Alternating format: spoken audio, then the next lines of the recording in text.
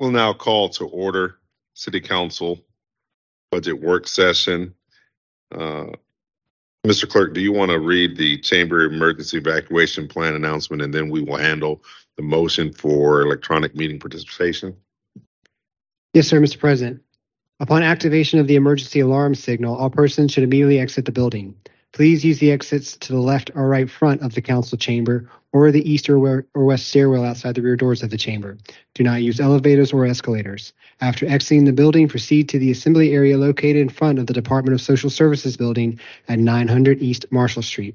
Citizens and employees should assist visually and hearing impaired visitors with exiting the building.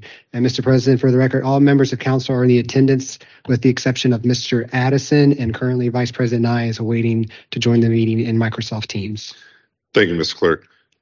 Pursuant to Rule 3D, subsection 4B of Council's Rules of Procedure, Vice President Kristen Nye has made a request to participate in this meeting via Microsoft Teams from her home due to a medical condition that prevents her physical attendance. Council members present must adopt a motion to approve Vice President Nye's participation in this meeting by electronic communication means if it appears to the body that her request complies with Rule 3D of the Council's Rules of Procedures. At this time, pursuant to Rule 3D, subsection 4D of Council's Rules of Procedure, is there a motion from those council members physically assembled approving Vice President Nye's participation in this meeting by electronic communication means? So moved. Second.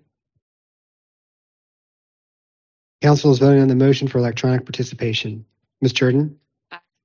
Ms. Lambert? Aye. Ms. Robertson? Ms. Lynch? Aye. Ms. Trammell? Ms. Newbill? Aye. And President Jones? Aye. That motion was approved. Thank you, Mr. Clerk, and we welcome our colleague, and we wish her a speedy, very speedy recovery.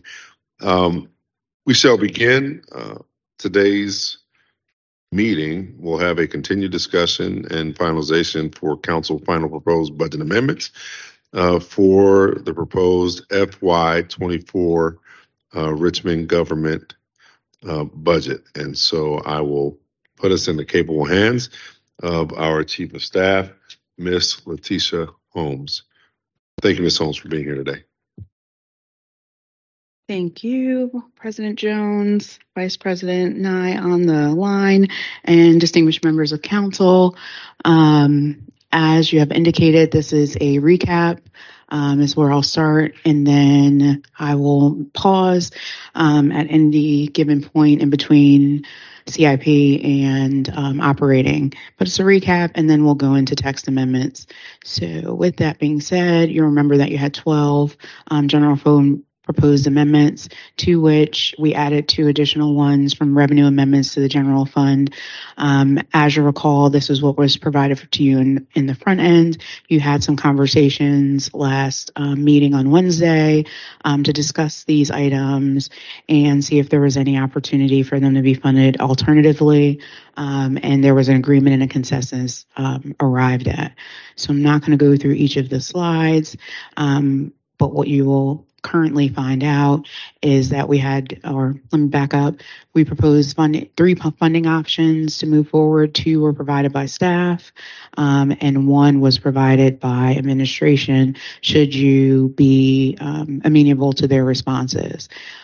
So as a result, where we ultimately landed was a consensus to balance the budget based on bringing in the non-departmental revenue reserve and increased revenues from a transfer from debt service of $4 million to be able to cover the items that you agreed you would like to have covered. So that being said, is just a quick recap and update of where we were when it came to the general fund. I will pause in case there's any additional detail or comments that you would like to make. All right, I'm moving forward to the capital improvement program. So similarly, a consensus was arrived at. The administration came forward to answer to the 23 items that were included in the capital improvement program. Of those items, it found itself where it fell out that no additional increases in terms of adding additional money or decreasing money from any other space was arrived at. There was consensus arrived at in terms of being able to fund the items through alternative means. And the edict when walking away of the directive was that the administration would provide more detailed responses for all of the items included in capital improvement program to indicate how they were funding them alternatively. That is forthcoming, but the consensus was if you received that and you were okay with where they landed in terms of being able to fund them alternatively and not through the capital improvement program in the way that you had requested, that you were okay moving forward. So consensus was arrived there in regards to that. So I will again pause, not going to go through each of the slides, but if there's something that someone in your discussions and or offline had some comments, questions, or concerns about, I think it's important for me to pause. Dr. Newbill? Thank you, President Jones. Ms. Holmes and administration, just want to make sure that on slide 9, we have East Broad Street and 7th District RTS. My understanding is that those were included and would be covered out of the funds that are referenced in the administration response line item. Just wanted to make sure. So I am still awaiting the administration's responses back with the additional details that they provided you at this meeting. I will pause myself to see if they would like to come forward and have a quick response to that. Slide. She's talking Slide about 9. Carrington and 7th District. My understanding is that East Broad Street and 7th District RPS sites were addressed and would be included. Yes, I believe part of what, Lincoln Saunders, Chief Administrative Officer for the city. The requests here have been, say Councilmember Newbill, I think one of the items you were looking for us to provide that further clarity on was Jefferson Avenue, for example. But if I'm not speaking to your specific request, let me know. We are working to update the spreadsheet with some of those specifics. Okay. So, this had not been updated. So maybe on your spreadsheet, those two items will be addressed, as well as Jefferson Avenue and delineation of the time frame. Yes. We understood from council they wanted to see some more specifics on some of the lines where it can be provided. Okay. We will work to do that. We just, quite frankly, just weren't able to get all of that, particularly on the street side of things for today. And that falls more on my shoulders than anything. My fault. As long as they're in there. Thank you. Ms. Jordan? Thank you, President Jones. If we could go back to the wayfinding study. There's always more meetings than we can all attend at the same time. At this, Planning Commission is underway right now, and they are discussing the elimination of parking minimums.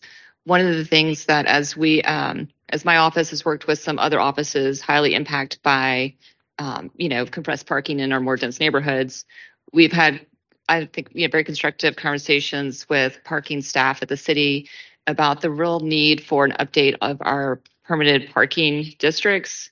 I think those ordinances are about 50 years old. They vary a little bit neighborhood to neighborhood, but I'm wondering if there is a way to add to this amendment here, a consultant to look at our neighborhood permitted parking program. And I think there's also, a real opportunity when it comes to citywide about how we are managing our decks, future strategy for where we might want to, try and better leverage an opportunity to create increased revenues from our parking lots, and as well as looking future forward on trying to make some revenue from EV infrastructure. So I realize it's a little bit late in the game to be bringing this up, but we're still talking about budget and was wondering if there was a response from administration. Thank you. Mr. Saunders, would you like to speak to that? I will do my best. I will do my best. If I can have a little bit of time just to confer with the team on that, but I think if I can just speak high level to the intent, uh, reviewing parking, particularly the parking permit program, et cetera, I think is a high administration priority. We also do have RVA Connects as a, planning process underway now that I believe this will tie into well. If we need to look at upping the focus on parking within that broader work, but just at a high level, I think I hear the thought, and my first instinct is to think that we could incorporate that into this work or into pulling some additional threads together from other planning processes that are underway to make sure that we focus on our parking planning and maximizing the assets and opportunity there. Okay, yeah. So the idea would be building on the work and recommendations from the Desmond study in Richmond 300 that called for amending the parking permit program. And I think that the number that we had heard back from some staff was $300,000. It's dangerous to make commitments without just checking with folks first. Right. But again, my instinct says that's something we'll be able to accommodate. And if it's not, I'll let you know as soon as possible. Okay. And then I had a question about, so I know some of the revenues that we're using to balance the budget here are from money that's accruing since we haven't been able to employ the ARPA funds yet. Was that the full amount, or is there even more money accruing that could be accessed? That's the full amount that we're comfortable. I think that finance is comfortable will be accrued. Again, this is an estimate, but we do believe that that's, an accurate estimate. Okay, but that was just the number to balance it based on the budget amendments we had put in, right? So theoretically, there's more money that has. No, not theoretically. That's the whole thing? No. All of this is a projection. Okay. As you know, I would say, let me just be clear, we did not just find revenues to balance the budget.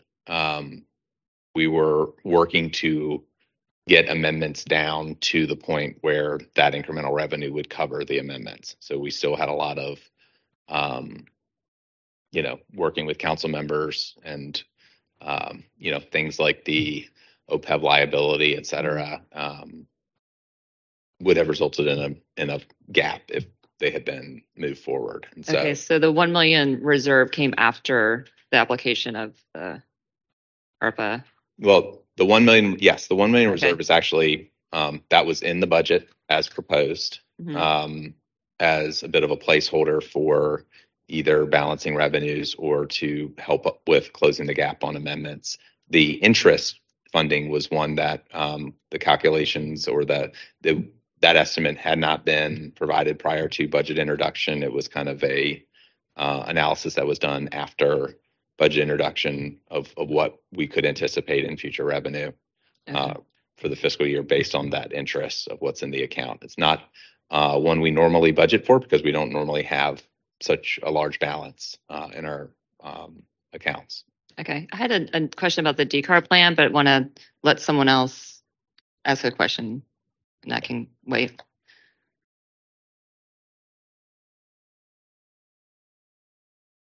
Unless you want to deal with it in another portion of today, you okay. feel free.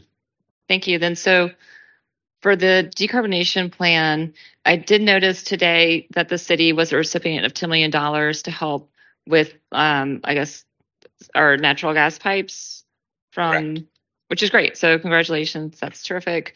I'm just wondering if that $10 million then frees up any other funds within this current budget, because it seems like when we get large unexpected dollar amounts, we aren't always able to actually spend them right away within a calendar year. So I was wondering if there's any implication on this year's budget and if there are any other earmarks. I don't think we ever got the list that we asked for about what earmarks were asked for. Yes, I can get you that list. I can probably pull it up here shortly. CSO, I know, was one. Speaking with Congresswoman McClellan, and I'll just have, and I think Dock Street was the other one that was prioritized. Look further completing that acquisition and turning it into the space we wanted to see. So I can get you that list, but those were the two that were prioritized. Okay, thank you. Ms. Trammell, did you light up? I didn't know if y'all, because I had to leave early the other day, but I didn't know if we had talked about the Walmsley, about the sidewalks, because Saturday I almost saw someone almost got hit again on Walmsley Boulevard because there's no sidewalks. They're walking from Woodland Crossing over there to the 7-Eleven, and these were children.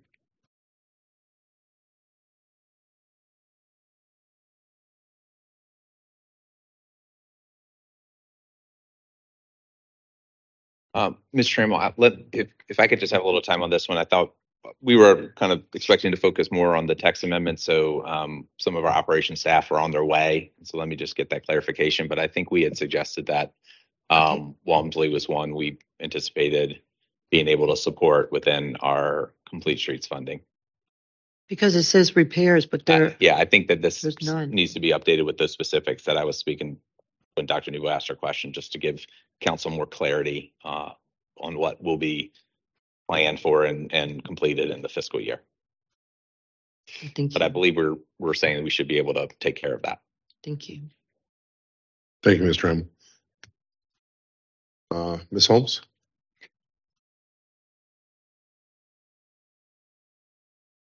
So again, when we went through the CIP program amendments, the discussion that had ensued was that you all were in consensus with moving forward pending you receive the information from administration with regards to what those updates would be and it being more delineated exactly what they were going to do.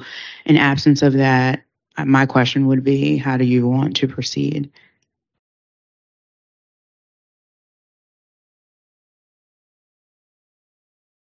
Anyone have any questions or comments or concerns as it relates to the text amendment? Dr. Newbill? If let me be clear, because I thought we were going to be in receipt of a document that captured the additional agreements in terms of changes that the administration had incorporated. So is something going to be forthcoming? And okay. It's forthcoming. So I'm expecting that. We'll take a look at that, and then if there's still some items not included, then there would be discussion as opposed to just going through here because we've already discussed that.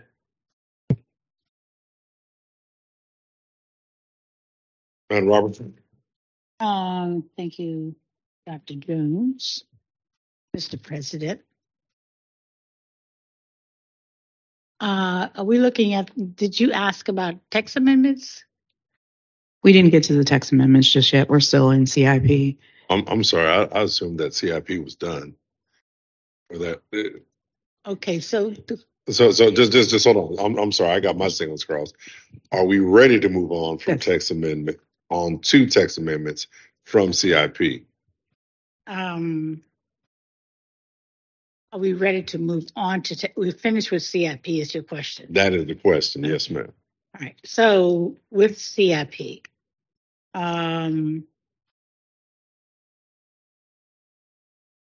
there was not an amendment that I'm aware of as relates to, but I'm hearing that we are going to be challenged as it relates to the adequate funding in the CIP budget and probably general fund budget as well as Richmond Public Schools. And I just wanted to raise whether or not that was something we need to at least be fully aware of what we are funding for Richmond Public Schools, both CIP and general fund. Do we want to address Mr.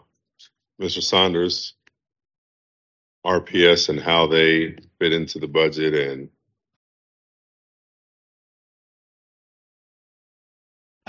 So as I believe was shared when we gave our first initial overview, the funding for RPS, first starting on the capital side, the capital CIP budgeting, I believe, has 3 line items that are relevant to RPS. $2.5 million for capital maintenance, $15 million reserve for any shortfall for the replacement and rebuilding of Fox Elementary School, and then the $200 million school construction funds that has been part of our planning for school capital for some time. On the general fund side, looking at the team, $221 million in funding for Richmond Public Schools. I think that's a net increase of $21 million. The calculation to arrive at $21 million was applied where a equal percentage was applied to how much RPS's budget grew as to how much the city's overall budget grew. Again, that calculation came out to $21 million. Largest increase we've seen in, I think, many, many years, if not the largest ever, year-over-year funding for Richmond Public Schools. Overall, during this mayor's term, RPS funding has increased by, if this $21 million is approved, 50% since the mayor's first term. I don't know if there's much more context I can give. I know that they are hoping for more state funding. There's a significant difference between the House budget and the Senate budget for how much they would provide to school systems. The Senate is proposing to close the gap on how much the state is funding the standards of quality, whereas the House is looking to provide more in other forms of spending and or tax cuts. And so I think RPS is likely challenged by the fact that the state's not proposing that they will have a budget until the very end of June,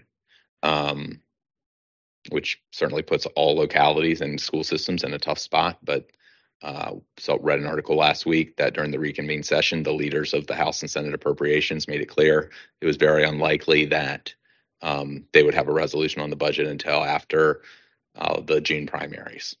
And so we will remain optimistic and continue to advocate for the state to fall closer to where the Senate is with their budget to increase funding for Richmond Public Schools. But we certainly believe that the city's funding from RPS is a fair and equitable way to propose their funding going forward.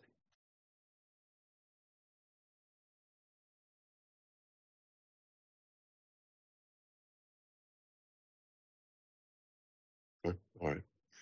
So then I will pose the same question to us again. Are we prepared at this point to move on from CIP, close the chapter on CIP, and move over into the text amendments? Just head nods help. That works. All right. Yes, ma'am. Okay. So in that movement forward, please keep in the back of your mind what I believe the consensus is that you will be moving forward with the CIP from a agreed upon place, contingent on you receive those details from administration. A date, I think you should potentially establish a date in terms of when to receive them after we go through the text amendments and we get to the end of the presentation. So the proposed text amendments, we have kind of gone through these in a couple different iterations. I will bring your attention to the very first one on your slide. It has the wrong information. There's an error there. So I will read to you what it should say. And it should say, if the public defenders receive the proposed funding in the state budget, we are asking the allocated city funds be authorization for 2 case manager positions and 3 paralegals within the public defender's office. Legal advice has provided that that is not necessarily something that we could do, but I do want to pause for an opportunity through you, Mr. Jones, to offer any.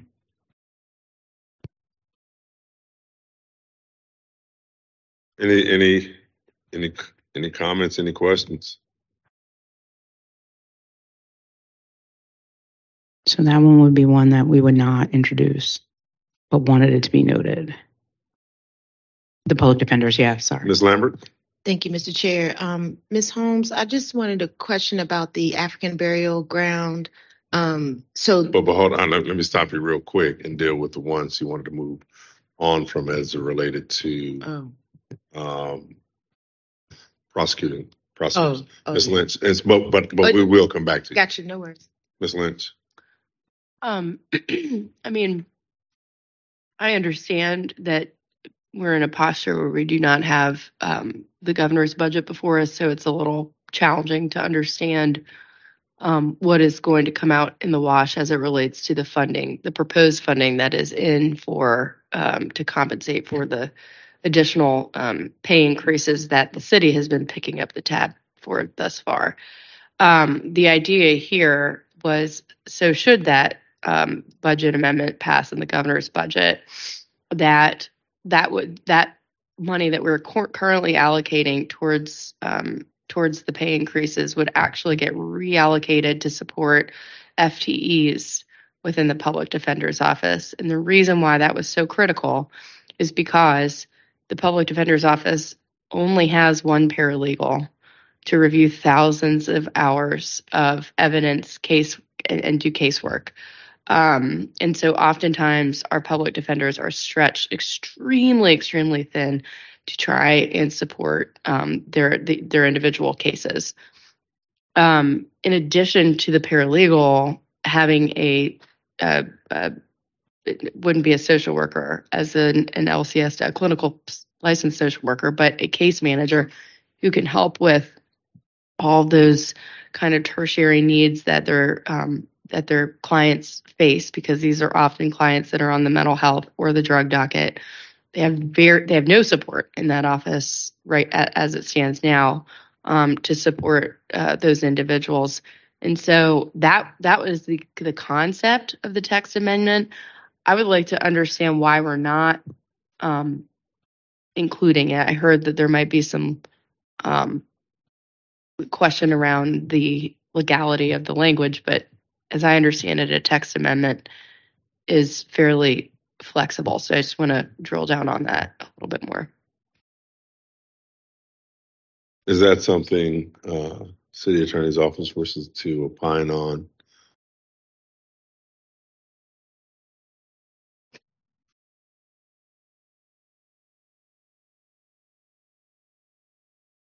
And do me a favor, Ms. Gruey, just hit that red button. There you go.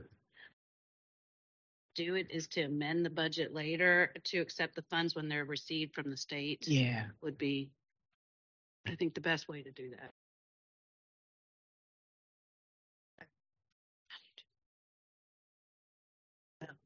Okay. Did you hear me? Okay. I think the best way to do it is to amend the budget later to accept the funds when we receive them from the state. So instead of we would keep Thank you, Ms. Lynch. having her inside forever. So then that would, I guess my understanding would be that we keep the general fund disbursement going to that office, and then we actually take what would be coming down from the state and reallocate that through the amendment process. Do a budget amendment. That's right. Okay. As long as we get to the same goal. Okay, thank you. Mr. Chair, So for I have a question about this. yes, ma'am. Ms. Lambert. Ms. Drury, with this budget amendment, because I was a little confused about this, just trying to understand if it's not included now, like you said, make it a budget amendment in the future.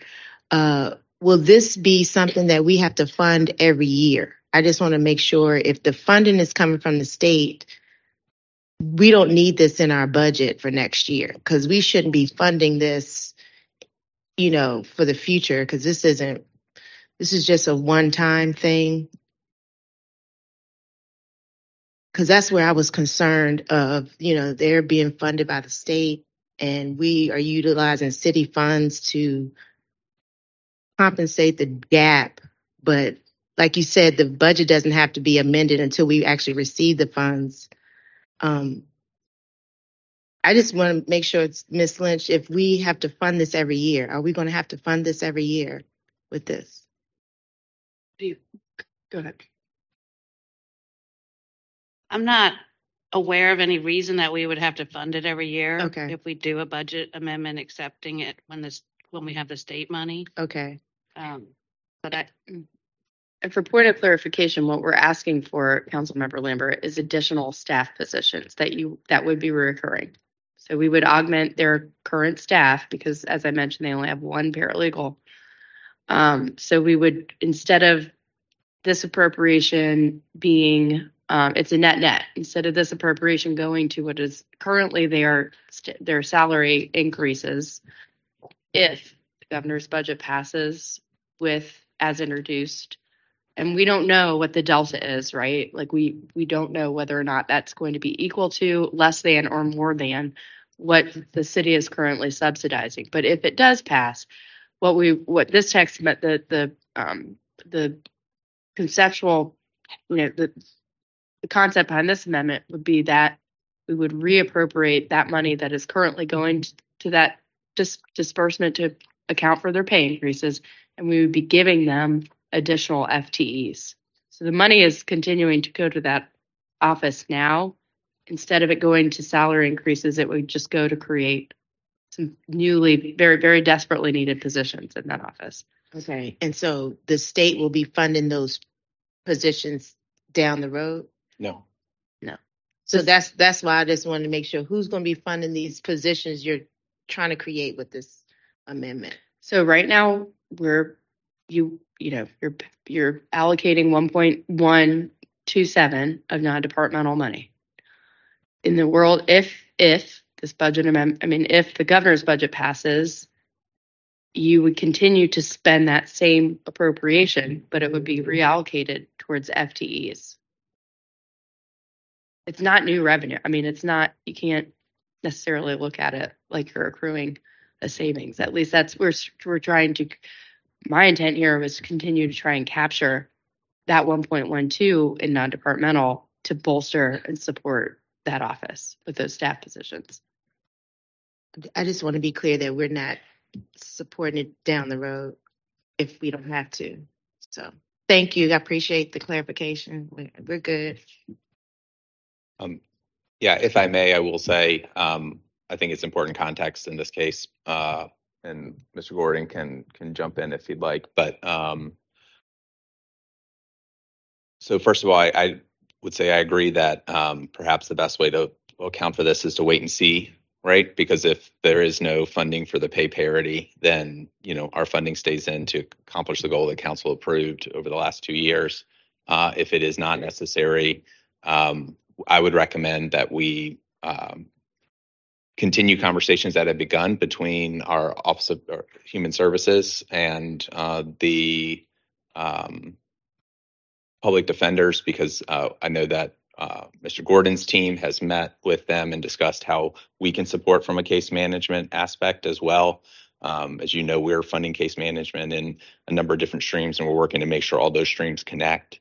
So that we can get people the help they need, but we're not having to necessarily silo it and not have folks connected in from a housing perspective and a family support perspective, in addition to the case management and support that citizens need when they are in a situation where they're needing the help of a public defender as well. So we think that maybe there could be some synergy between our efforts and get a sense of what either the need is, and having some more time for that may be helpful to revisit this once we know what the state budget does.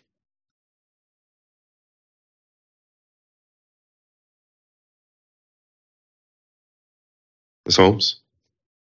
So if I understand this correctly, this one will not move forward in this way. We will make sure that we get it moving forward in a future date. The next three appeared to be ready to move forward. I will pause in case anyone would like to speak to any of them, but my understanding is that all three of those are ready to be able to put forward as text amendments. Ms. Lambert, I want to come back to you. You had a question about particular text amendment. Yeah, I just wanted to get clarification. The Fifth Street African Burial Ground is going to be included in all of the historical sites. Is that correct?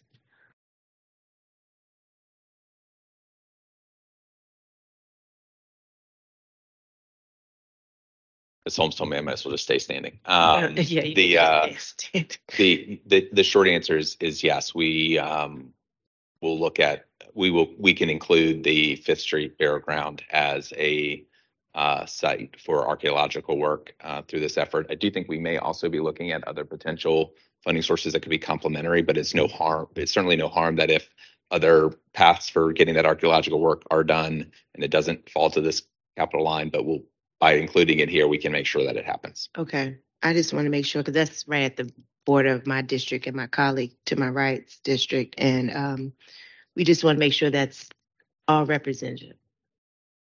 Thank you. Madam Robertson. Thank you, Dr. Jones, Mr. President. So I'm not sure what that statement "not provided" means. But I wanted to thank Ms. Lambert for the clarification on the Fifth Street text amendment and the amendment as it relates to the allocation of the $10 million for the Affordable Housing Trust Fund. The new language that would be added. My understanding from the administration, we all support that. We are looking for a more extensive board that would cover all of the sources of funds that we use for housing for the city. We are in discussion about that, but that's not at the current time. And when that happens, we may have to come back and do an amendment but at that time, we will be also readdressing the Affordable Housing Trust Fund Advisory Board as well. So my understanding is that the amendment is fine as it is written, but I'm not sure, not provided as to what that means.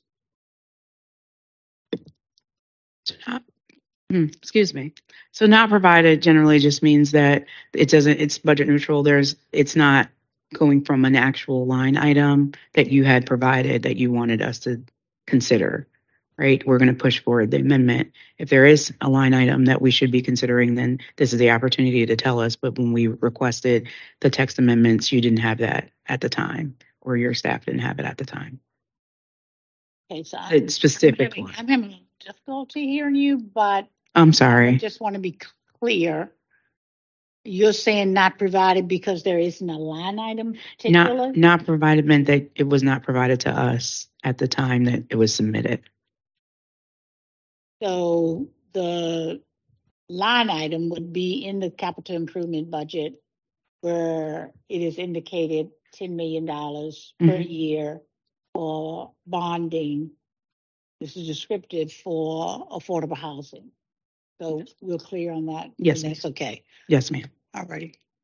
Okay. Thank you, Mr. Chair. Yes, ma'am. Okay, so then the next two are pushed forward by Ms. Nye, who's on virtually. Again, this one for the transfer, the 1.4 million. I believe that there was consensus to move forward with that one. No additional discussion, I think, was needed around that. Oh, sure. Mr. President, if you'll indulge me just for a quick second, I just want to say, as you all know, we've had a lot of conversations about the ambulance authority and trying to get to consensus. Also, we greatly appreciate the work of Accenture and the Robert Bob Group on the assessment. Administration, we are supporting this text amendment to transfer the funds to their account. Jeff Gray in my office, who's serving as the project manager on implementing that assessment from the city side, which is also has a implementation side from RAA. We've had a lot of great progress on moving forward with those recommendations, and so in light of that, we're in support of this transition at this time. We've had a lot of progress even between budget introduction and today on that study recommendations moving forward.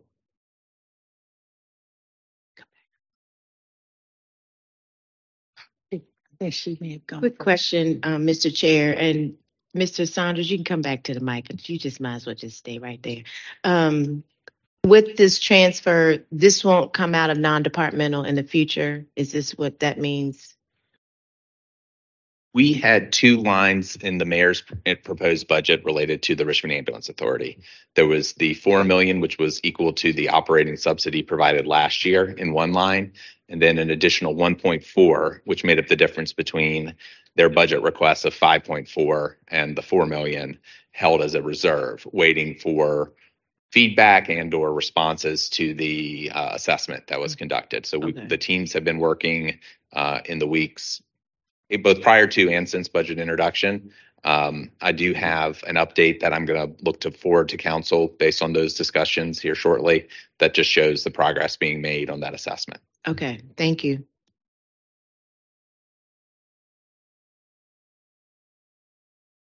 Ms. Holmes? So the next one, I believe we probably have to get Ms. Nye on to discuss, because she collapsed this from this one into the next one that is on the screen, where she would like to earmark the first 10% of extra FY23 budget surplus dollars for OPEB liability as well as for collective bargaining. So that was a late breaking addition, and I imagine she would want to have an opportunity to speak to it. Ms. Nye, if you are available and able, please feel free to unmute your device. Okay, thank you, President Jones. Can everybody hear me? We can hear you. Okay, great. So, yes, I rewrote this text amendment regarding the FY23 budget surplus dollars to include details on some money going to OPEB per our discussion last Wednesday. So I worked with the administration to honor what they had proposed in the budget regarding the OPEB and retiree investment. However, we agreed that in September we would look at that again, and if additional funds are needed, this text amendment speaks to that the funds could come off the top of the surplus dollars. Then the second part of this is related to my original text amendment, which is if those funds are not used, or if there is excess after the OPEB dollars are allocated, then the additional funds would be put in a special fund and reserved for collective bargaining negotiations if needed. So it's a two-part thing related to the first 10% of the fiscal year 23 surplus funds. I know it's a little wordy, and I apologize for that, but I did want to include the details on OPEB since we had discussed it, and I thought it would be good to put it here in writing. Thank you. Mr. President, I had a couple questions that I think, and again, we're just seeing the combined version for the first time now. But my first question would be more for the city attorney. It's my understanding that we would need to still, what we had suggested both in conversations, whether it be with Councilmember Newbill about the retiree bonus, et cetera, that we would look to collaborate with council on a revised surplus policy, which, as council is aware, was adopted in 2017, is by code and would require an ordinance to change our surplus policy. So I'm just wondering whether this can be done as a budget text amendment, or if we need to bring forward a surplus policy for discussion that could, I would suggest, perhaps holistically look at whether it be the current funding that surplus goes to between unassigned balances and capital maintenance, to OPEB, collective bargaining, retiree bonuses. There's a few different streams that are trying to be prioritized here. And so we just thought maybe bringing forward a revised policy with some new percentages and thresholds could help achieve that. So that's my first question. The second question is for Vice President Nye, when stating that the goal would be for the funds to be set aside for collective bargaining negotiations. My question, which has also a statement attached to it, is if the funds are to be set aside for covering like our legal expenses from collective bargaining, that could likely be workable because we're talking about what could be viewed as one-time expenses or just additional funding for that cost, given that the agreements are going to be for a 3-year, 10-year timeline. But we know that a lot of the impacts of collective bargaining will be on things that are recurring costs. So using one-time funding to fund, to put funding aside for the next budget for implementing collective bargaining contracts presents some challenges from the alignment of setting aside one-time money for what will be recurring expenditures. So, collective bargaining would not be the first place I would recommend surplus dollars go to because of the one-time nature versus us needing to budget for them as recurring costs.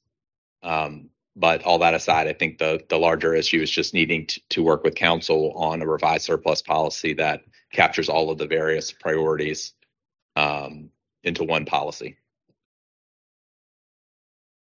Go back to Ms. Nye and allow Ms. Nye to respond, and then we'll go to Ms. Robertson, Ms. Lambert, and then Dr. Newbill.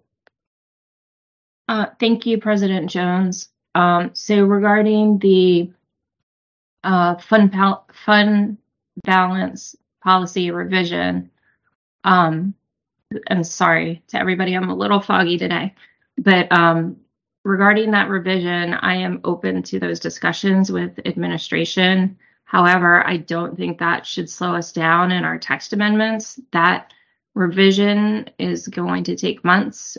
And like I said, I'm happy to work with other council members as well as administration to look at that. But I don't think that should stop any of these text amendments related to the fund balance. Additionally, regarding the collective bargaining negotiations, yes, we can specifically say it would be for one-time needs, and we could also, put a date on it. Like if the funds aren't used by X date, then they just revert back into the general fund or revert back to other city needs or something like that.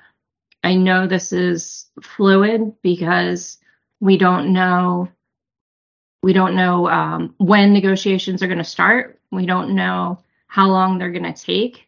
It is just a token of good faith to show that the city is invested in doing that and wants to support our employees. And I also think using it for some of our expenses and that sort of thing, I certainly would be fine. I certainly do not want progress to be halted because we don't have money in the budget to support the support functions that we need in the city for these negotiations with collective bargaining. Thank you.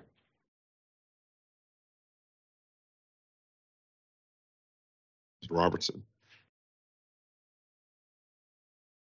Thank you, Mr. Jones. Dr. Jones, I'm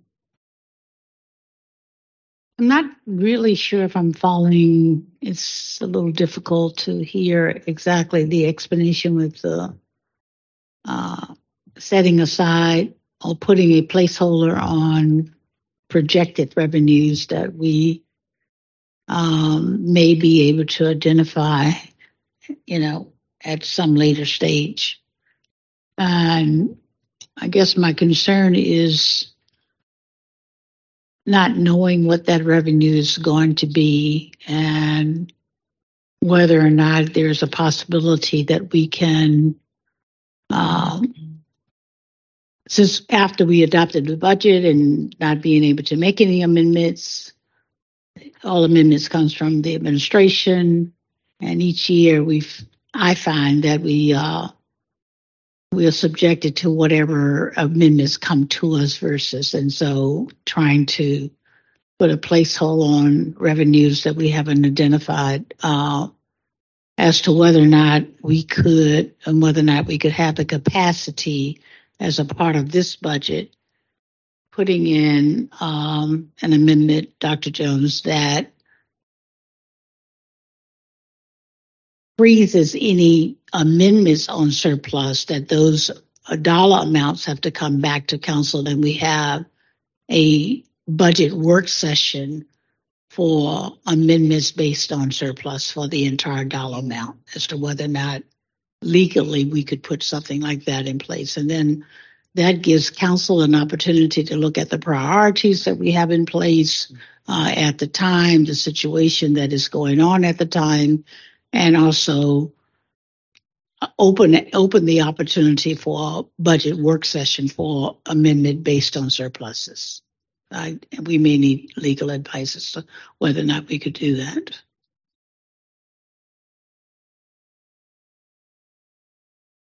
Ms. Lambert?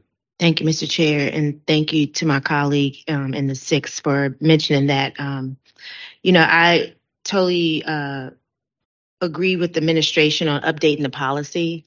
I think that's necessary. I would suggest that we do take a budget session to look at our shared priorities when it comes to surplus dollars. And I just feel like most of our shared priorities, this is where the surplus should go to after we've discussed what those priorities are. And maybe we can discuss that during our retreat over the summer so that we can prepare for the next budget session. So that's just my thoughts. But with this amendment, I just feel as though our priorities should be listed so we know exactly where we want to send the surplus to.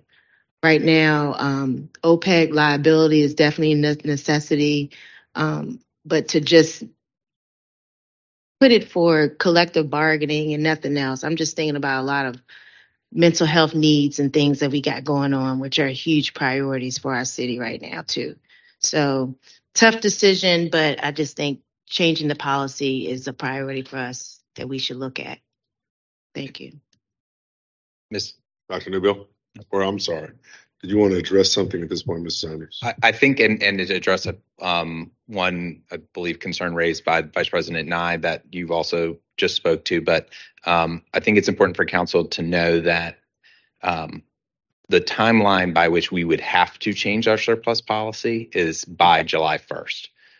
We have to update our surplus policy for it to be what is in effect when the end of the fiscal year takes place at June 30th. And so I know that addressing surplus policy will take work and take some time, but I just wanted to add that there is a real deadline to getting that done, that if we want to change the surplus from the current 50-40 10 split that it is today between unassigned maintenance and kind of discretion or amendment based, we would need to get that done by July 1st for it to be effective for this coming year's surplus. And so all the more reason to say that I think we all have a opportunity to come together and make that change in policy and get that total consensus about what the waterfall should be of funds. But because we have that July 1st deadline, it'll force us to get it done quickly. Ms. Sons, I'm glad you brought that up. How long? Refresh our memory. 50-40-10. We implemented that when? I believe that amendment was passed in early 2017. I think it was one of your former colleagues who introduced that as a proposal. And again, this is code section. So I believe it was introduced by a council member and approved by council. So while administration, we would certainly want to collaborate on that prioritization. Unlike, as Ms. Robertson has said, council has, on budget amendments, limited authority to introduce. On this policy, council has ultimate authority. Dr. Newbill? Thank you, President Jones. There's one item before mine, so I'll wait until you've dealt with that.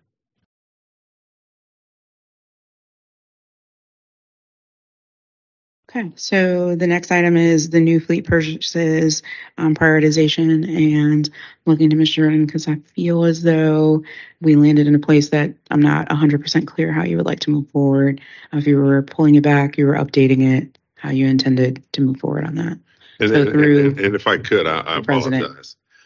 How are we gaining a pathway forward through these? Are we just, is the goal to just discuss these and move forward? Or are you looking for consensus on whether or not we move forward with these or not? I don't want us to get down the road and then circle back unless I'm misunderstanding something. No, I think you understand well. So the consensus is that the idea is that we would get consensus on the ones that we need to move forward on. And so the one that we just spoke about, I think it also impacts Dr. Newbill's. And so she's waiting. So I felt like we needed to come back to it because she deferred to Ms. Jordan. All right, so if we could, we'll read through because we don't have that many. This is the last page of them, and then we can just go back and then look at what consensus as far as pushing them through to the next process. Yes, sir. Next phase. All right, thank you. Sorry about that. Just want a clarification. So through you, I'm asking Ms. Jordan if she wanted to talk about the prioritization of the electrical vehicles, the fleet purchases. Through you, but she hasn't lit up her. Okay. Yeah. Yes, ma'am. Okay. Thank you, President Jones. Yes. So, Ms. Holmes, could you just, for the benefit of those who are trying to follow along, this was the text amendment I proposed. Can you supply the administration's response? Yes, I apologize. Administration's response was they would like to move forward with this as an opportunity to do a SOP so that the prioritization is there. I believe your understanding is that it is laid out in the Green Fleet Plan, but they wanted more opportunity to standardize what that approach would be through an SOP because there are some times when you prioritize the vehicles. I feel like I hear them coming. When you prioritize the vehicles, there are other considerations that need to be made. So I will pause and see if you want additional support or information from Mr. Saunders. Well, it's like administration would like to provide some additional context, so I will yield. Thank you. I think, again, I think we support the principle and goal behind this amendment. We just want to, through an SOP, establish what the decision points are that allows us to move forward to other options, be it availability, cost, et cetera. We, in a more extreme version where the city were to say, or council were to say, you can only buy X, right, the EVs, but we can't get them for 3 years, or the cost of one fire truck being an EV is the cost of 3, and we really need to be able to purchase 3 this year. Mm-hmm. And so just wanting to, I think when it comes to, I'd call it passenger vehicles, right? I think we're pretty close to being able to say, let me see if Bob's going to throw something, but 100%, right? But when it gets to, it was a qualified nod, sort of, yes, kind of, maybe. Uh-huh.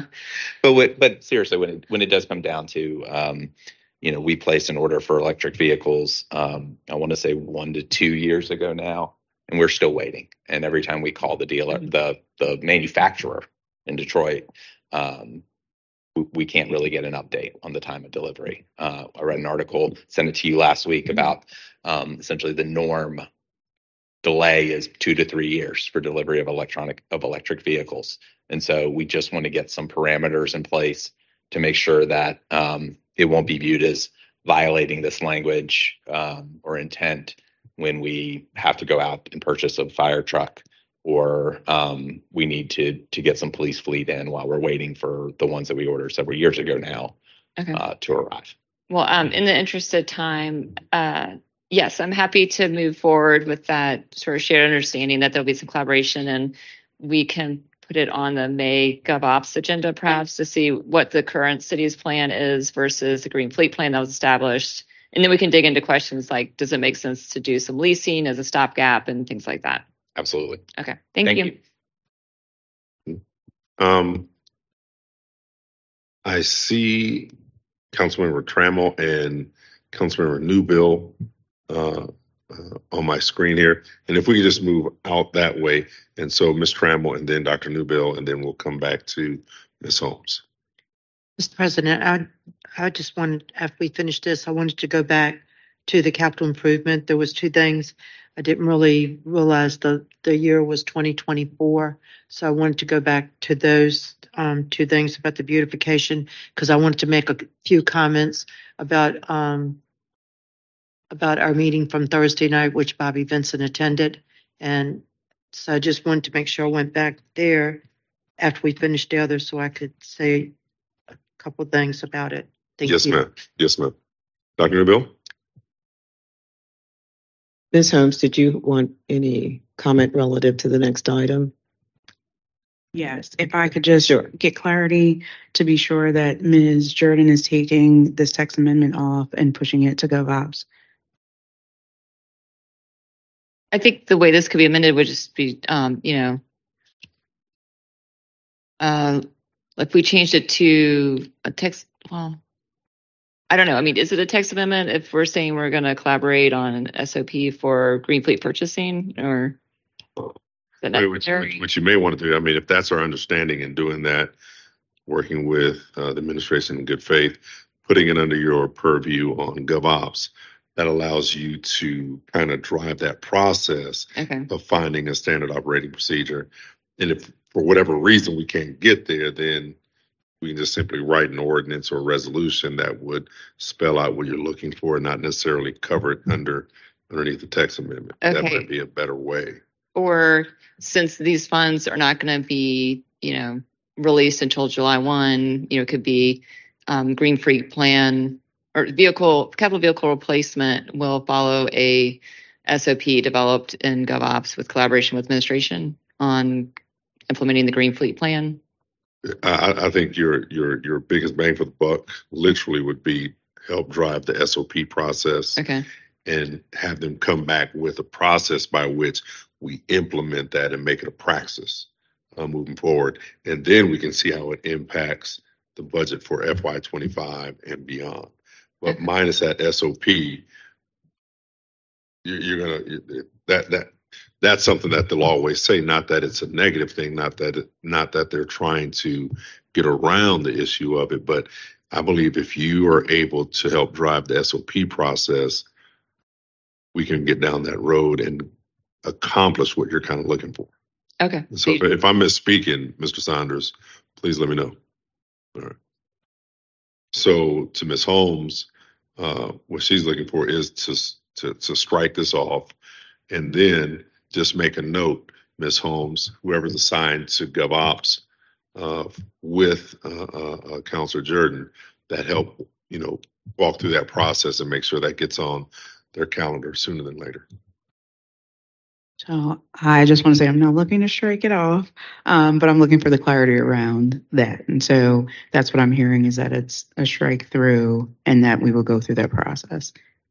But I'm looking at you and I just back through you, Mr. Jones. It's because there are things that we've actually had up there that didn't happen. So, but I mean, it's memorialized in this. I mean, it just updated to what we have discussed and then strike through it. But I just would like it actually in the documents that come out of these work sessions as the result. Thank you.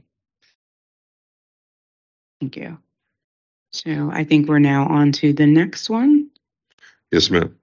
And that is with regards to the 5% increase for the retiree bonus pay, which previously was a budget amendment, but had been some discussion around using unallocated revenue surplus at the end of FY23, which rolls back up into the conversation you previously were having around developing a surplus policy. But I'm going to pause and through you, Mr. Chair, have Dr. Newbill. Sure. Thank you, Ms. Holmes. And I'll ask Mr. Saunders to join. But the follow-up discussion we had is that the 5% bonus for retirees, that's roughly equivalent to 3.5, rather than being taken from a line item, we would look at the FY23 surplus and that a paper would be introduced to that extent. That's different than the change in the surplus policy, which still, is something we'll look at. But that's what I'm looking at in terms of our consideration of our past employees and the consideration for compensation. Administration agrees. We'll work with council, and obviously budget and finance will work to bring it forward. I think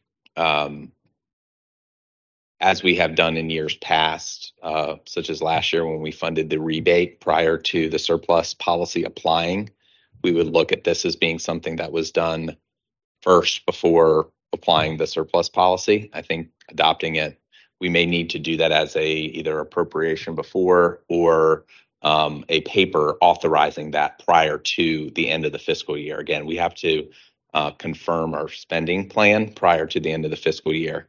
Otherwise, the surplus policy is what applies. And so we'll bring that forward for council approval prior to the end of the fiscal year. Thank you. You may as well stay for the next item, Mr. Saunders. I just wonder if is this just leg day where he just wants to get up and get down out of his chair. Yes, ma'am. Ms. Holmes, and I met with administration and our council chief of staff about both of these items. The next item pertain to RBHA, but there's a broader discussion to be had because there are other entities that are in that same designation, if you will, as quasi governmental and or that there's some legal requirement in terms of our matching, contributing to, et cetera, and the administration agreed to. So as you all are aware, in our non-departmental budget, there are a number of different classifications between intergovernmental, operational subsidies, and charitable groups, et cetera. So we will look at any of the non-departmental lines that are tied to where we have, whether it's a contractual or a state obligation to fund, and look at possibly carving them out for the next budget as a separate section or a section within the non-departmental. I believe there was some discussion about them not being in non-departmental and being in a department budget. I do believe that we're still pretty solidly on that. Non-departmental is the right classification, but we can get our subgrouping to be even more clear for the next budget. Mr. Saunders, and maybe I confused it. I have never thought, if I conveyed, I'd like to say, I was not thinking they would go into a department budget, but a line item within our. The non-departmental budget is the place for that line item. That could be after we do the review that you've just talked about for all approximately 6 of them. Yeah. Thank you.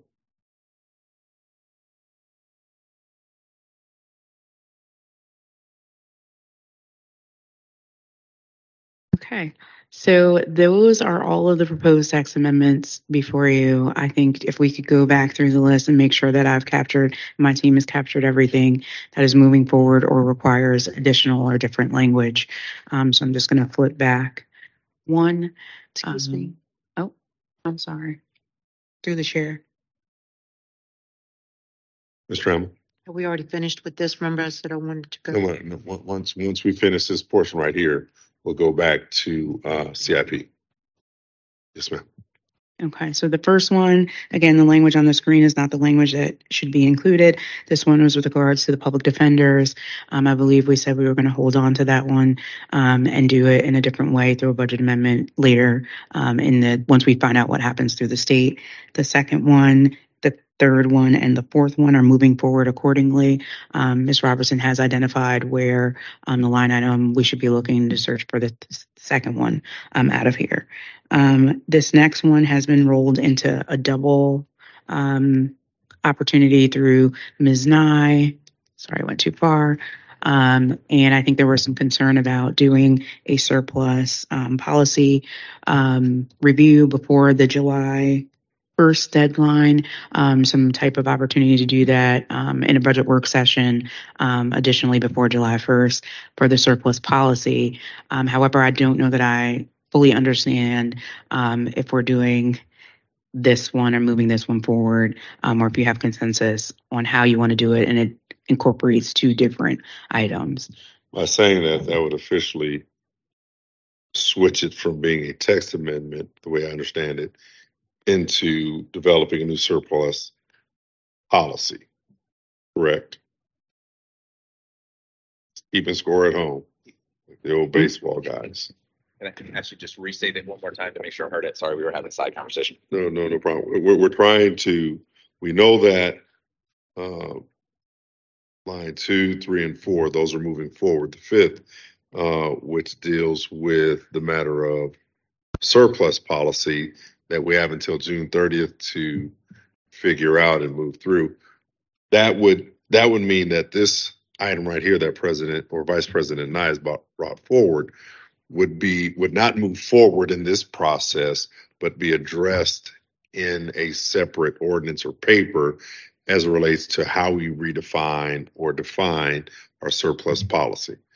And I'll just look at everyone for, am I making sense with that? She has her hand up. Thank Vice President Nye. Thank you, President Jones. Yes, as I mentioned earlier, I'm fine to work on the surplus policy separately, but I believe this amendment can move forward as is, and we can work on the policy as a separate issue. But if it were to go forward in this text amendment, it is then trying to over or supersede an existing ordinance that we have that lays out our current surplus policy, correct? And that is, and I'm looking over to our city attorneys at this point. I'm just trying to understand just from a matter of procedure how we get there.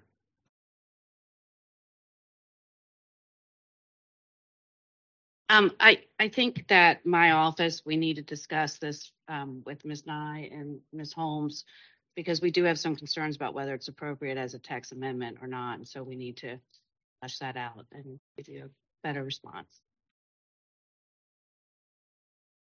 Ms. Nye, and then we're going to go to Dr. Newbill. Or you wanted to speak to this as well? All right, so Ms. Nye, then then we'll go to Dr. Newbill.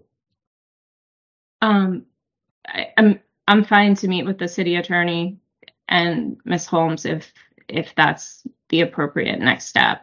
I would like to get consensus on this item and then meet offline to discuss the logistics of it later. That's what's preferred, because this is our last budget session that we have on the books. Yes, thank you, President Jones. And I just want to be clear that this amendment in no way would supersede the allocation of the FY23 surplus funds to the tune of 5%, or approximately $3.5 million, for a bonus for the retirees.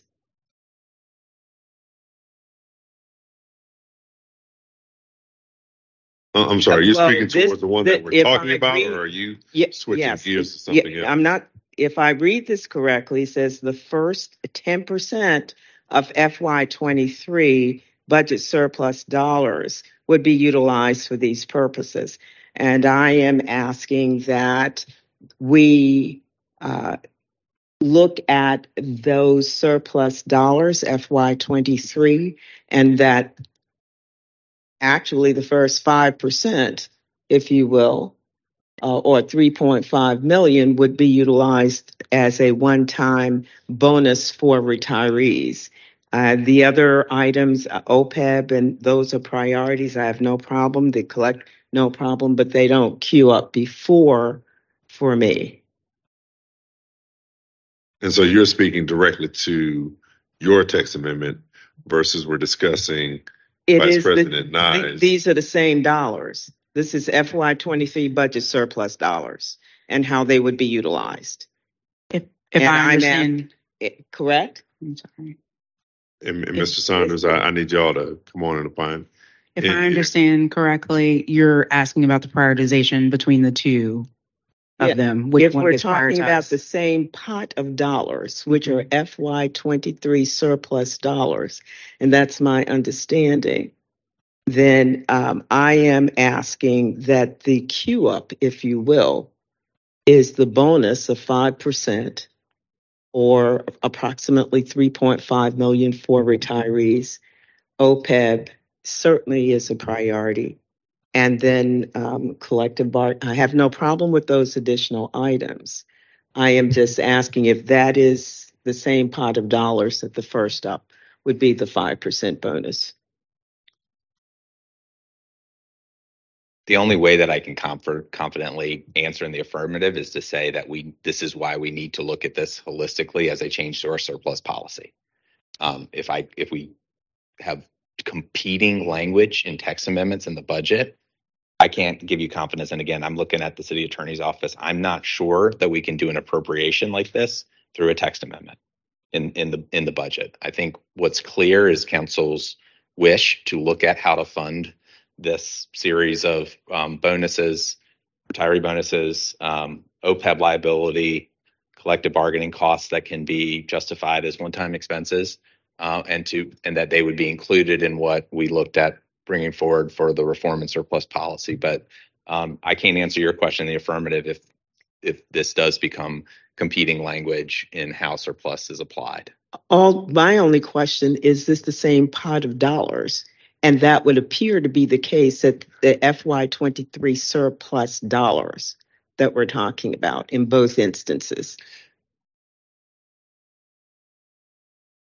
I guess, Yes. I guess, Mr. Saunders, yeah, Okay, I guess that's what all. President Jones. Hold on, Vice President. Hold on. So just so we all understand and are clear, Vice President Nye's text amendment and Dr. Newbill's text amendment is asking for the same consideration out of the surplus.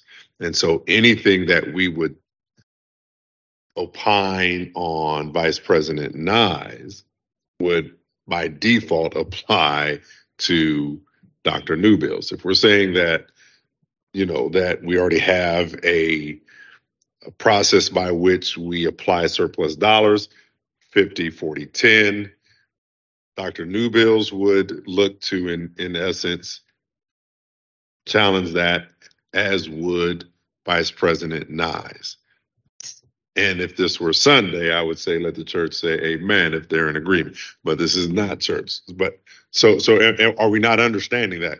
Is that the wrong way to interpret that? I see you shaking your head. Yeah, I want a point of clarification because you're saying 10.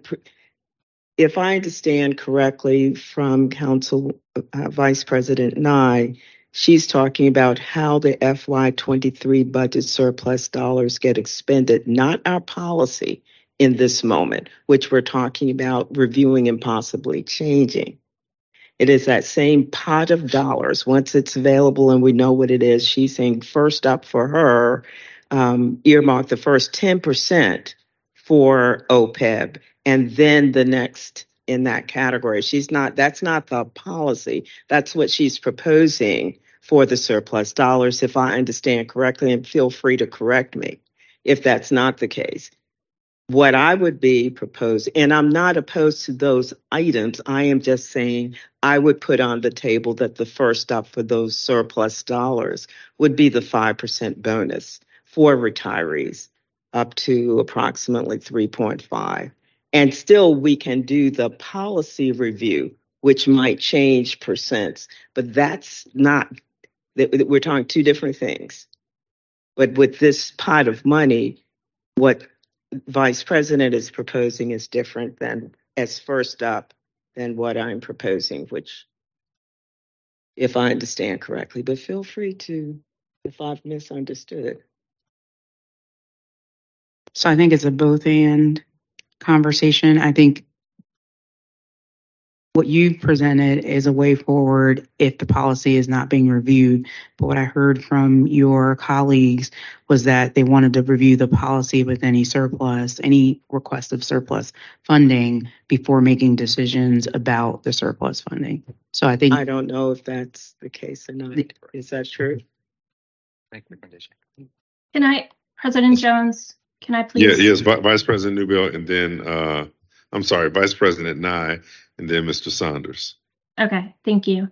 So just to speak to some of the comments and that we can't do this, we have done this before. And what we have said is we're going to take this off the top of the fund balance, this off the top of the fund balance, and then we are going to follow the fund balance policy after those things have been taken off the top. I can't remember what fiscal year it was, but I specifically remember doing it since I've been on council. So I think we're getting this whole rewriting of the policy all jumbled up in my amendment and Dr. Newbell's amendment. I think we can do both of these amendments, and I'm happy to work with Dr. Newbell on it. The 10% language that I put in there is related to the fund balance, and it's just saying that's kind of the top part of it. But I can rework that, and we can even combine Dr. Newbell's amendment with the other amendment so that it's all succinct and we can prioritize them however, is the will of council.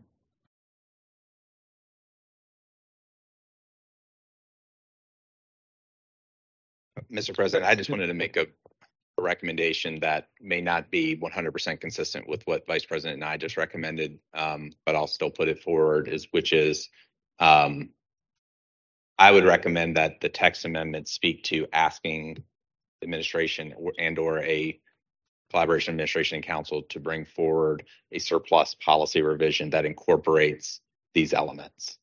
That way, council can give directive to establish the policy. We can bring that forward and have it approved prior to July 1st. And before the end of the fiscal year, council would have the picture of how we would recommend meeting these various needs.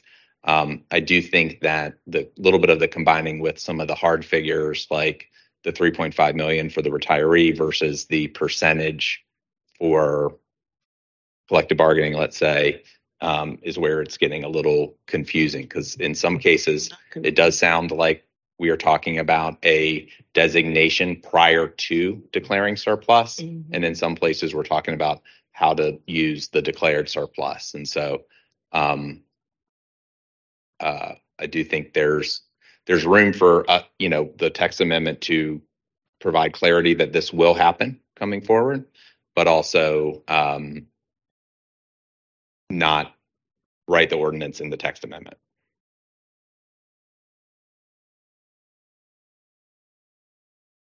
Ms. Lambert, and then Dr. Newbill. Thank you, Mr. Chair. I'm just going back off what our city attorney said earlier. They still need to hash this out to make it clear. Can we do that so that we can come back and decide on this amendment? I'm just trying to get clarification because it just seems that the city attorney's office needed more time or to discuss to make sure. I know this is part of your first week on the job, but just so everyone can have some clarification on this. Thank you, President Jones. And so first, I'd like to say would be more than amenable to working with Vice President Nye relative to amendment. For me, there are two distinct components to this discussion. One is simply FY23 surplus and how we would utilize those dollars or some of those dollars. Then the other is a surplus policy that we already have in place that we might look to amend based on priorities. And so I am looking at I wasn't talking about waiting until the policy got changed. I was talking about once we have those dollars in hand surplus, that 5% would come out of there. And given that so make a long story short, I am more than happy to have conversation with Vice President Nye, the administration, and city attorney so that we can see if we can get to an agreement. But for me, it is still about the surplus dollar pot that we will have FY23, not getting into the policy component at this point.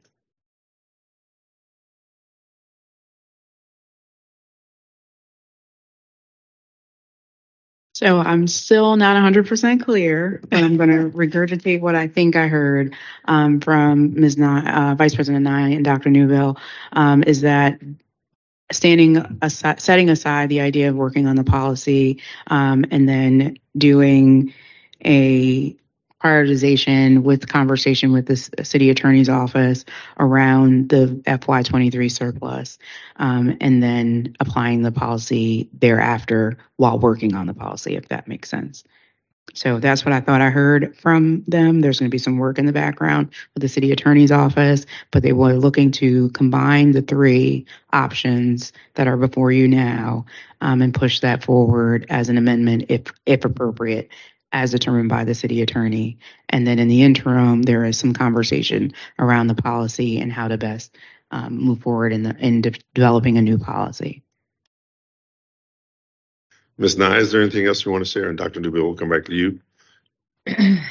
No, that all sounds good. Happy to work with Dr. Newbill. Happy to work with the city attorney and just figure out a pathway forward.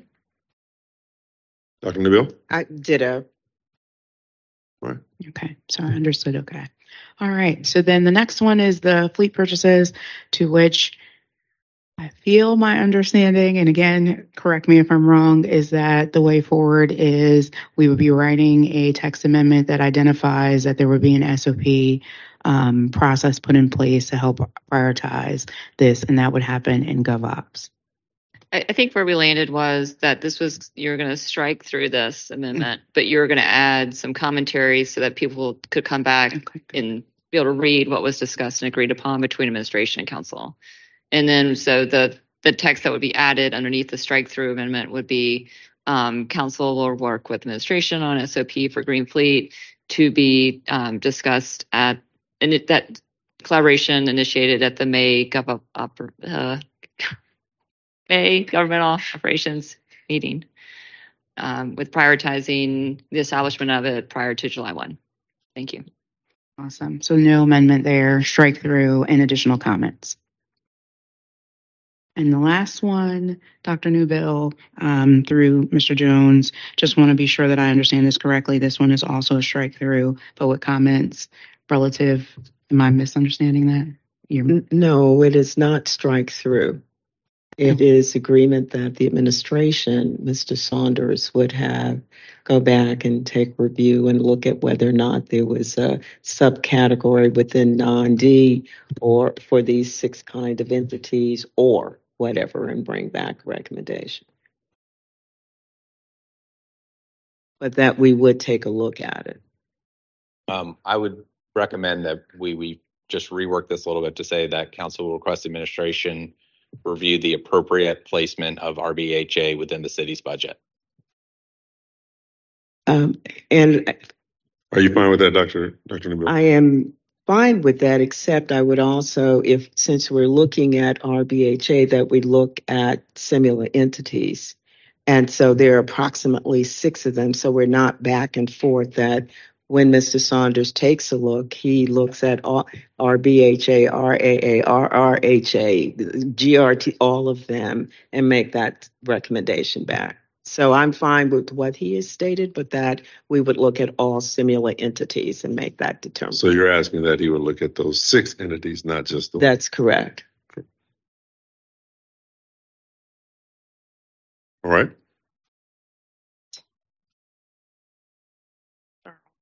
Not just yet. One last thing. I would like to go back. That's Are what I we was going finished to this? ask you. All right. I would like to go back in respects to Council Member Trammell and the questions that she had as it relates to CIP. Thank you. Lincoln, I want to say that this past Thursday night, Bobby Vincent attended our 8th district meeting, and he gave a good report, on different things. Got the group engaged to start cleaning up now and to try to help with their neighborhoods, because like you said, there's over 232,000 citizens in Richmond. There's only so many in public works that can do everything, and public utilities that try to work together.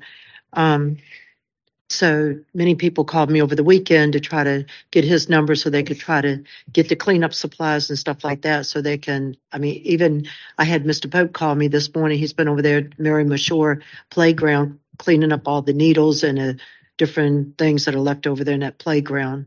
So I just want to let Bobby know that people heard him loud and clear. He wasn't mean. He just basically said, you got to do your part and help. All of us do. So thank you, Bobby, because like I said, I really, really appreciate you getting us on the ball to start cleaning up our communities and taking back our neighborhoods.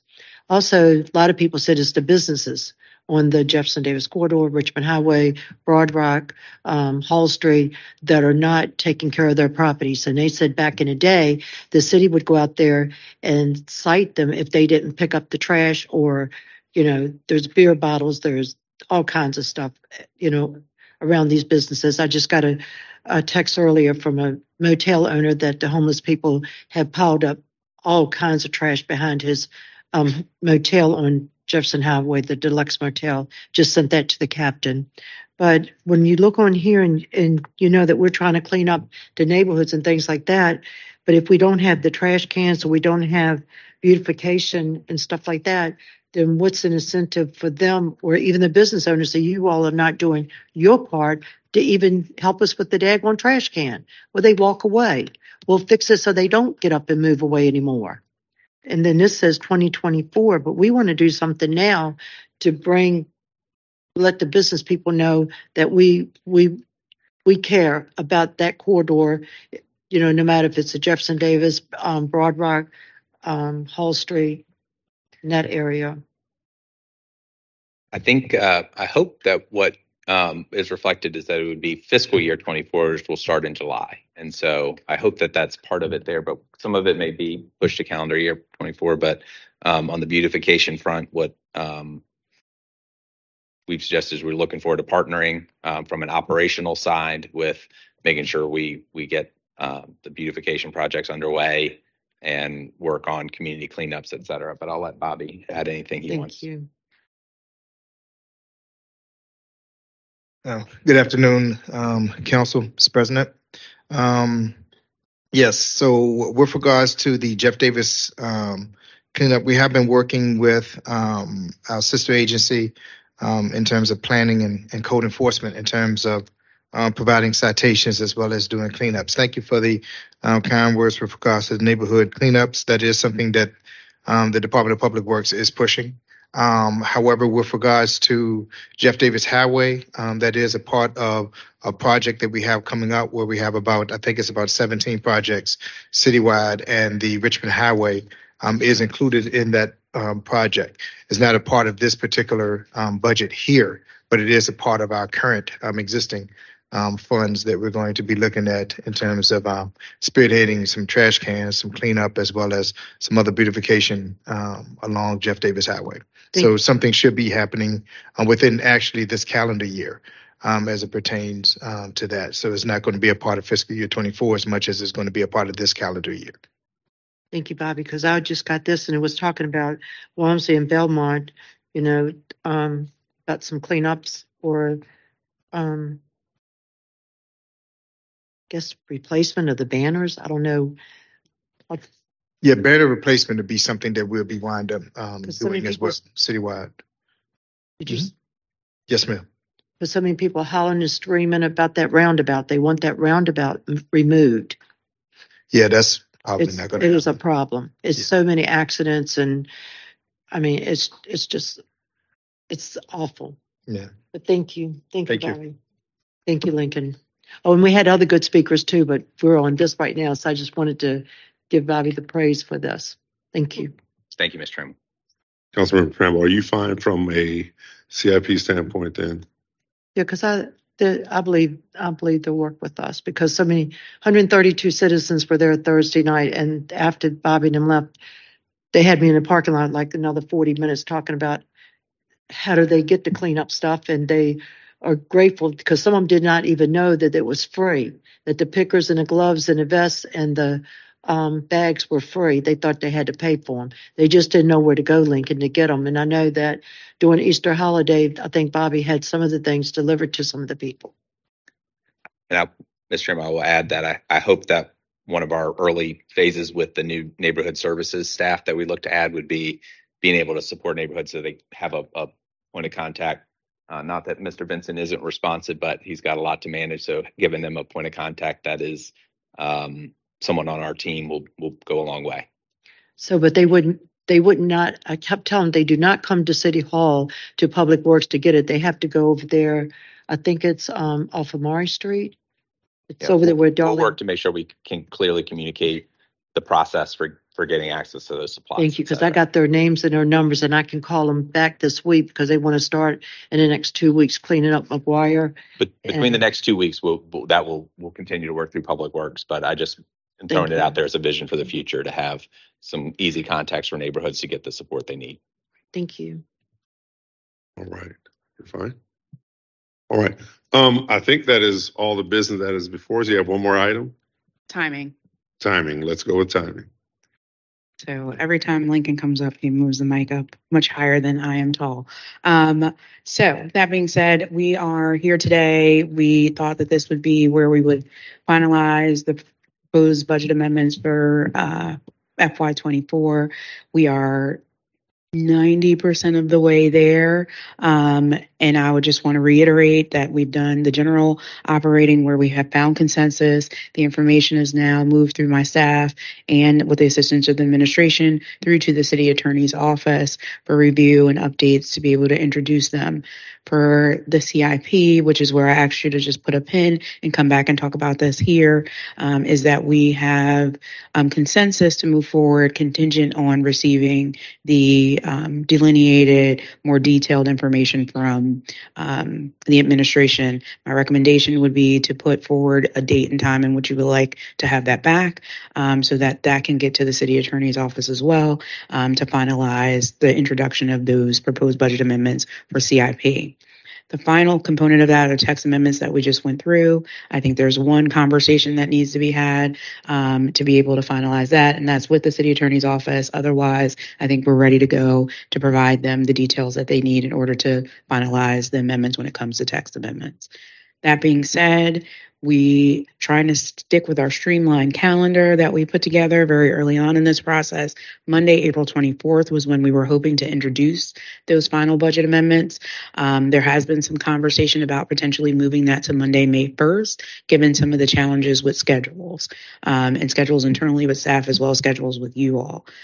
So just want to highlight that that is not currently on the agenda in terms of time as we have laid it out, but that is an opportunity. It still keeps us on track with where we were going, but with some of these conversations, one, the fact that we still need the delineated information from the administration as well as finalizing the text amendments, it's looking like May 1st may be the place to go. So I wanted to just put that out there. There are some scheduling issues with May 1st as well. So as we proceed, wanted some direction and guidance on how to move forward with this. And just keep in mind as well, on May 1st, we have several members that are out for that day. Because I know we need to look at quorum for OD that evening as well. Correct. My understanding from the city attorney's office is that they can work should we finalize today and they can work and potentially be able to push stuff forward for April 24th, but we have some outstanding issues that impact being able to get things done by today. So she had a question on how many votes we would need as it relates to budget items, things of that nature. So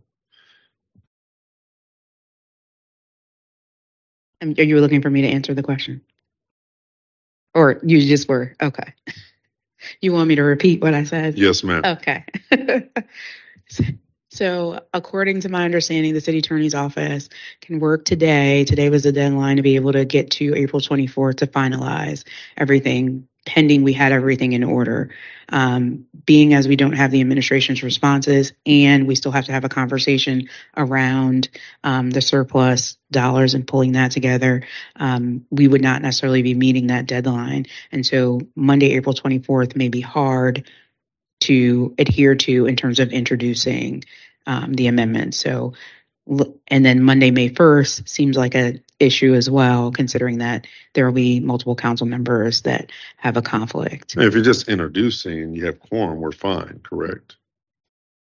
Correct? Because we wouldn't be acting on anything. You would just need quorum to actually to introduce.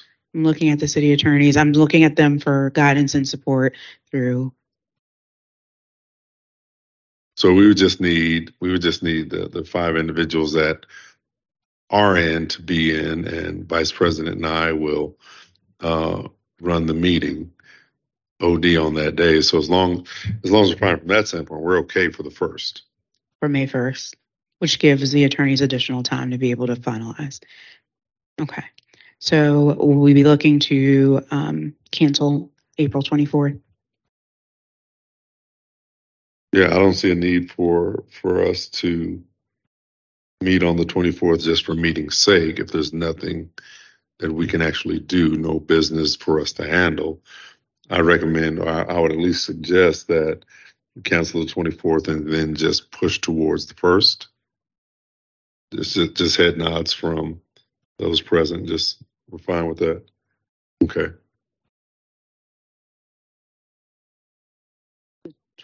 The 24th is a council meeting. It's a formal meeting. So we wouldn't be introducing the amendments. Let's be clear. Introducing the amendments. Yes, ma'am. So that's what I meant from that standpoint. Meeting for that particular purpose. But yes, we will be there for that evening. Yes. Yes. Okay. So we're fine. Good? So we're all saying the same thing. Yeah. Just punch drunk. So there will be no introduction or anything on the 24th. We will push towards the 1st for that. Next time we will convene as a body will be for our Monday, April 24th council meeting, 6:00 p.m.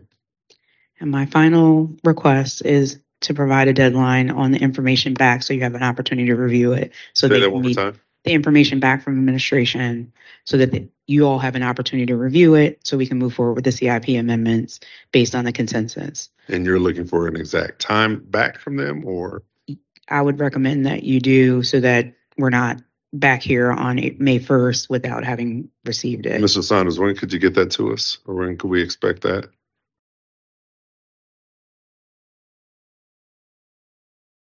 I think we can get it back, close the business tomorrow. We're just dealing with massaging the descriptions on the capital items, and so shouldn't take much more time. Okay. That brings us where we need to be. And so that's all of my entire presentation. Thank you for your time, and I will sit down if you allow me to. That sounds like an adjournment. But with that, we will call this meeting adjourned. Thank you, everyone.